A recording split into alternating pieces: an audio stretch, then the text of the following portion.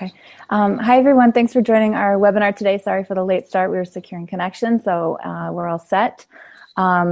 We have somebody very special with us today. Really excited to introduce you to Anna Marie. She is the current product manager for Yammer and also a co-host for the Clearly Product podcast. So I'm going to go ahead and introduce her to you. And could you tell us a little bit about yourself? Yeah, absolutely. Thanks, Cassandra. Hi, everyone. I hope that you can hear and see me. There's not a whole bunch of feedback here, so I'm trusting that little live button means we're good. So as Cassandra mentioned, I'm a product manager at Yammer, and I'm also the co-host of the Clearly Product Book Club podcast, which comes out monthly. A little bit about me and what I do here, and a little bit also about how I got into product management. So at Yammer, we're all very much so generalists here. So I've been doing projects on iOS, on Android, on web. I've been currently leading the notifications initiative here, and I'm also working on some algorithms projects and some search-based stuff. So there's a whole slew of things that we get to work on here at Yammer, and that's one of my favorite parts about being in this organization. A little bit about Yammer. We're a collaboration tool that was acquired by Microsoft in 2012. So we're a really fundamentally data-driven company, and that's one of the things that's really made us very strong over the years, and one of the core reasons why Microsoft acquired Yammer, and that's going to inform a lot of what I talk about today. Very much so a data-driven culture, and now we have the benefit of a nice umbrella of Papa Microsoft to give us a bit of a runway that we don't have to worry about the financial stuff as much. So it's fantastic. So a little bit about how I got into product management.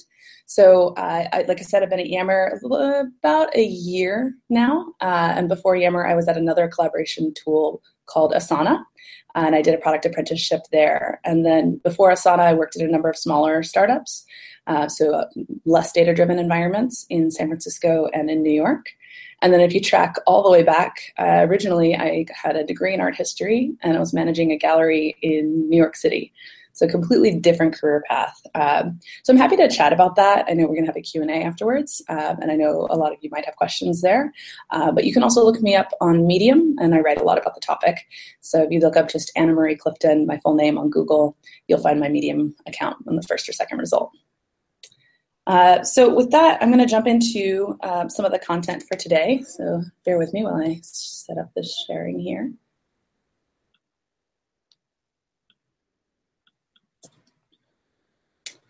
Cool. So here we have my name. I've already gone over that. And also you can find me on Twitter at tweetannamarie. So one of the things I want to talk about today is one of the best things that you can do as a product manager when it comes to A/B testing in the most effective way. So A/B testing is a bit of a complicated subject, and there's tons to learn about it. There's tons to say about it. And some of you may be working in organizations where you're working in this way. But for those of you who aren't, I'm going to give a brief overview before arguing my points so that we have kind of a level playing field. So before I get into the thing about A/B testing, let's talk about what is A/B testing. So A/B test, step 2, step 3, profit. So A/B testing, it's also called split testing. It's essentially a statistically valid way to go about seeing how good or bad your feature ideas are. So the idea is that you release two different versions of a feature to a random set of users, and then you measure what those users do relative to each other. It's important to note that these two groups have alternate versions of the feature at the same time, and you also need enough users doing this, whatever it is that they're doing with your feature, in order to get enough data. So this means that you need really thousands of users, many thousands of users doing any particular thing in order to split test that thing. It's really important to note that it has to happen at the same time. I see a lot of people get this wrong intuitively, where they think, oh, I have a feature, maybe like it's a sign-up flow, and it has some metrics like a sign-up completion rate. And so I want to move those metrics. Maybe I'll build a new sign-up flow and release that to all of my users and then measure the new sign-up completion rate. That seems intuitive, that you had a sign-up rate before of, say, 80%, and then you launch this new experience to everyone, and now you have a sign-up completion rate of 70%. And you think, like, that tells me in a data-driven way that I lost 10% of my potential sign-ups. But it doesn't really work that way. I mean, maybe there was a holiday in France, and a lot of your users are in France. Or maybe it rained in Ohio. or maybe someone's DNS went down, or there's a whole slew of things that can happen that are outside of your control. And one of the core tenets of A/B testing is that you want to control for that, and you want to make sure you're not getting some kind of bias based on a time series event. So it has to happen at the same time with randomly selected users and really large sample sizes. So with that, I'm going to go into a little bit about our topic today. So the thing about A/B tests, to ship or to learn, that is the question. So this is back to what you can do as a PM. And I'm going to argue that there are two fundamental types of A/B test. There's the test to ship, and there's the test to learn. And as a PM, you should drive to determine which type of test you're working on as soon as possible in the development process, so you can use that to make your trade-off calls and drive that development faster. So let's talk about a little bit what these types are and how you can identify them, and then we'll get into the benefits. So the test to ship. So something that's pretty categorical about ship tests is they're usually supposed to fix something, or they are for product completeness. Your head of product may come with an idea that we really need this in our product. They're usually going to be staffed as a solo project. They may not be part of a larger body of work or a whole initiative. Sometimes they'll involve customer deadlines or commitments to your customers. But in general, what you're looking for when you're trying to spot if this is going to be a test to ship is, if you put this in the code, do you expect it's going to stay there later, or are you going to go back? And then alternatively, we have the test to learn. So the test to learn is going to be hacky in nature. Sometimes it might just be a front-end test without any back-end hooked up. It may be actually not a complete experience. A lot of times people will say it's because we want to figure something out. So let's test this so we can figure out if users XYZ. It'll usually be staffed as part of some ongoing initiative or area of work. And sometimes it'll be called something, something, something V1. So it's going to be explicitly version 1. Now, once you have thought about this and figured out which type of test you're working on, the thing that you get to do is establish a baseline for how to make trade-off calls. So when you're working in an A/B testing environment and in an environment where you are working in this data-driven way, the best thing that you can do for your team to move them faster, the thing that's your entire role as a PM, is to remove ambiguity and help clear the path for the team to work. This is really how you help them move as fast as possible. And the easiest way to remove ambiguity is to have some kind of heuristic that helps you decide, because you're going to have decision after decision that's going to come your way, and you really want to have some framework or heuristic in your back pocket that you can reference at any given time that's going to make people really trust your judgment and know that they can lean on you. So how does the to ship or to learn help you build a heuristic? Well, here's what you get. When you're working with a to ship test, basically you answer all your product trade-off questions by saying, will not solving this make us feel bad about this being in the product? If we don't fix this particular thing, if this idea that my engineer came to me with, or this edge case, or this problem, if we don't fix that, will it make us feel bad about this being in the product? Will we be embarrassed? Versus with a to learn test, you want to ask, will not solving this make us doubt the results of the test? And that's a really important distinction, because the amount of work that you need to put into a test in order to not doubt the results is a lot lower. You can get by not solving a lot of edge cases, because it's not going to show up in the data whether or not that happened. And if you're committed to going back and iterating, this will save you a lot of time. So if you think about it, in the A/B testing environments, we're normally testing twice as many things as we ever end up shipping. So on average, we want to have 4 or 5 of our tests fail for every 4 or 5 tests that succeed, right? So that's a really high percentage of our tests that we expect to lose. We expect them to be bad ideas. And that's on purpose, because you want to be working on creative and innovative and challenging enough ideas that a lot of them will fail. You really want to be pushing your product that far.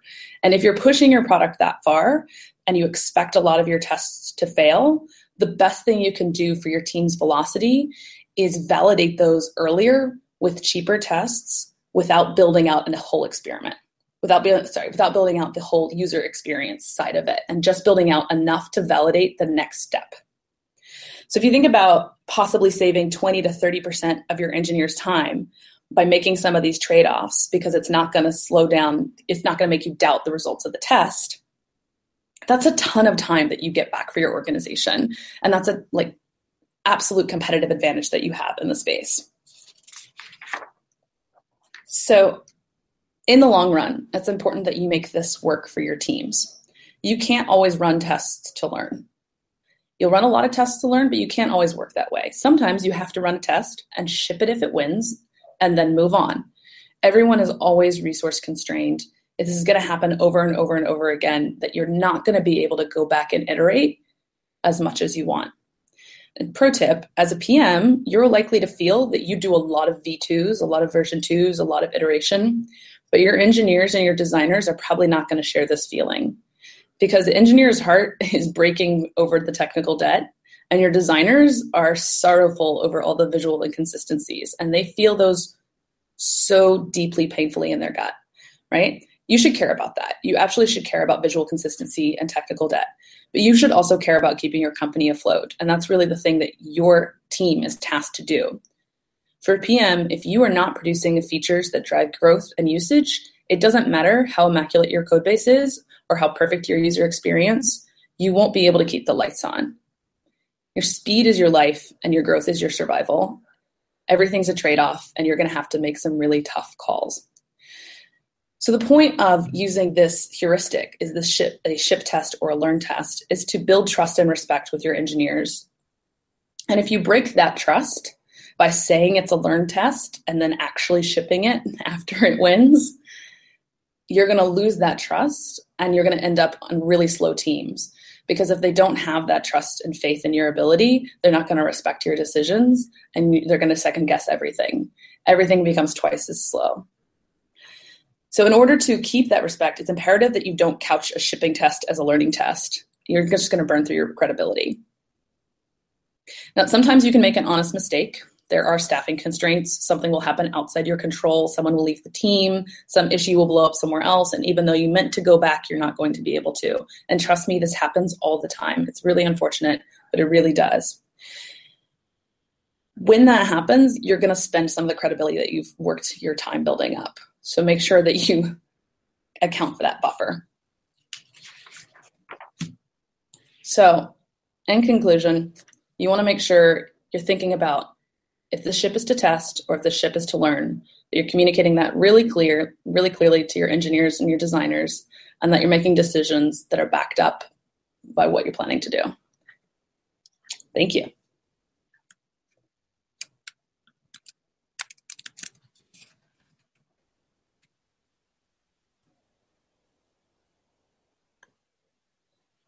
Awesome. Great presentation. Thanks so much for your time, Anna Marie.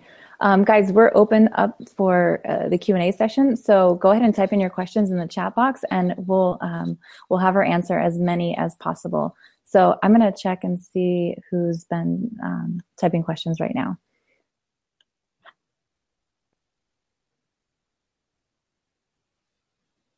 Awesome. So we have one from Saravi. What do you typically do when there are no definitive results from your test? Yeah, absolutely. There very rarely are definitive results. So I'll just say that there's almost never a very clear-cut case. So what do you do typically is what you're doing every time. So it's a really interesting back and forth. At Yammer, we have the great fortune of working with full-time analysts on our teams. So normally at the end of a test, we'll see what metrics moved on the global level. So this is going to be our top line metrics around how many days did people come into the product? Did they do any of our core interactions? And so we're looking at those and seeing how those moved. And those typically move very, very, very little. They're very hard to affect, and that's why they're our top line metrics. And then underneath that, we're looking at the local metrics, which is did they click on the button that we added? Did they do the flow that we created? Things like that. So a lot of times what you want to make sure is when you're looking at these results at the end is that not only did the button clicks happen that I thought, but also did that drive the top level growth. And a lot of times if there's a mismatch and There's local metrics are doing what I expected, but the global metrics are like down or flat, and they're not going up in the way that I anticipated because of the narrative that we built out when we were designing this feature. A lot of times that becomes a really big learning that we share back into the org, and we say, hey, like this feature did what we thought it would do on a local level. People clicked it, they used it, they were completing the thing that we wanted them to complete. But in the end, that didn't drive like the usage and the growth and the core metrics that we were looking for. So then we want to kill that test. We want to turn that off, and then we want to share that back into the org and spread that around the entire team. And the whole discussion around like, well, this one moved a little bit, but this one was like a little up, and that one we didn't expect that. Like that becomes a really avid debate in the team, and it's the PM's job to really build a narrative around like, why do we think these metrics moved in this particular way, and then based on that narrative that comes out, make a decision for if that narrative moves the product forward or if it moves the product backwards from where you're trying to go. So it's a really, really lively discussion. We get a lot of analysts and other PMs to like vet our decisions and push back and like, I don't think that's actually the narrative. Given on some things that I saw in my projects, I actually think it's because of this other fundamental aspect of humanity that you haven't thought about. So it becomes a really lively conversation every single time. Always takes longer than you think. Awesome. Thanks for that answer. I'm going to search. We have quite a few questions coming in, so I'm going to pick another one for you. We have one from Jacob. Neil, so you mentioned that for A/B tests, you should really have thousands of users. Do you have any recommendations for PMs with 10 to 30 enterprise clients as opposed to thousands of consumers? Sure, absolutely. Well, so one of the things about Yammer, so we're an enterprise customer, and we're an enterprise product. We don't test on clients, like enterprise clients, we test on their users. So like you may have 10 to 30 enterprises with each several hundred or several thousand end users, and you can do tests on end users. You don't have to do it at like the network level. And different organizations feel differently about this. I know Asana does more on the network level testing because they're more interconnected, like their graph is much more interconnected in how different features affect each other within the organization. So it's really difficult to isolate user to user. At Yammer, most of the things that we test, we can isolate user to user. And so you can do that. There's also, so if you don't have thousands of end users that you can test in an A/B way, then there's also a lot of customer-driven development that you can do. So there's a really great book written by Cindy Alvarez called Lean Customer Development, which covers a lot of these topics. One of my favorites is that you'll get 80 to 90% of your qualitative learnings from talking to customers in 5 people. Like after you have spoken to 5 people, on average, you'll have almost everything that you're going to learn about a particular feature. So it's actually, you don't have to do too robust of investigation there if you're doing those kinds of studies. It does take a while to like canvas these people and collect them and then get an hour or an hour and a half of their time. So that is kind of expensive. But I would investigate customer development principles. Okay, definitely. We have another one here. So from Nana, thoughts about using session replay tools when doing A/B testing? Yeah, so we don't do a lot of sessions. So Nana, I think you're probably asking about how many users that did A, then did B, and then did C versus users that did A and then did like Z and then C, and then you like try and map out like what their journey was along the way. We don't tend to do a lot of that, and there's a whole bunch of reasons for that. It gets really, really complicated tracking sessions. We've built out our core metrics to be robust enough that we don't need to like measure sessions in order to like think that we figured out why people are doing something. So basically, that's kind of in between. Like I talked about the local metrics and the global metrics, and it's the PM's job to kind of tie the story between the two. Session tracking, if you do it really, really well, is another layer between those two that you can lean on, but it's really difficult technically, and it's really shaky. Like it's like session tracking is like a little bit, I don't rely on it too much. And there are third-party tools that do that, but whenever you're relying on a third-party tool, you rely on like their definition of what is statistically significant, and they tend to be like really broad definitions. You rely on like their uptime. You have no like direct control over what that experience is going to be for your user in that way. And a lot of times it slows down your load times as well on pages. So there's a lot of pros and cons there. I would say that it's the responsibility of the PM to be able to tie those together. And that's the skill set of being a really strong PM in analytics, is like being able to draw the strong narratives between what users actually did in the product and what that means in the long run for their success. Okay, great. Definitely a really good point about what makes a PM a strong product manager. Let me pull another question here for you. So from Srupia, Priya, sorry. For a bootstrapped consumer products company, what are your recommendations of how we can get hundreds of users for getting feedback? Are you looking to solicit survey feedback, or is this more, I'm not sure if you're asking about running surveys or doing like in-person studies, or if you're looking for more just like growth tactics to get more users in your product to get data. Let's see if they, yeah, okay. We can revisit that one Sure. in a few minutes. So here's another one. So how do you overcome challenges of explaining a product that's not yet built? How do you overcome the challenges of explaining a product that's not yet built? So I haven't done a lot of this in the past year and a half. But before that, I mean, again, I talked a little bit about one of the core PM competencies is storytelling about data. So that's after the fact. There's also the before the fact of telling the narrative about the product. So I really think that storytelling and narrative telling is a really strong competency.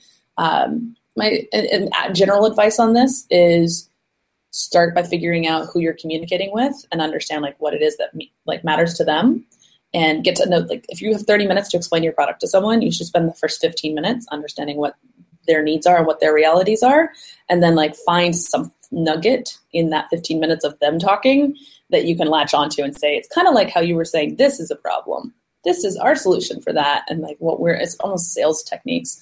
But you basically want to make sure that you start from understanding where the other person is and then like map your story, because your story is a big story and you never want to tell the whole story. You want to just like pick the parts of the story that map to where that user is or that person is and explain that. Definitely really great points.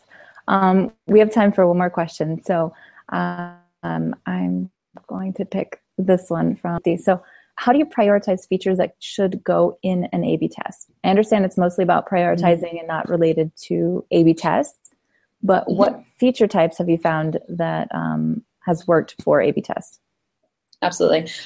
So we A/B test a whole bunch of things here. Our default is we A/B test, and then if there's a really strong reason not to, then we don't. So I'll give an example right now that we're working on here. We have a big project around being able to edit posts. So we're a communication tool, and a lot of tools allow you to edit posts after the fact, and that's something that we're building out the ability to do. So if you think about the fact that we are testing with end users in big networks, if one user created a post and then edited their post, and another user was not in the experiment, if they had the control experience without the ability to edit or see edited posts, they would only ever see the first version of this post. It would think that everyone was seeing the edited version that had like fixed the error or the typo or something like that. And that breaks the user experience across the board.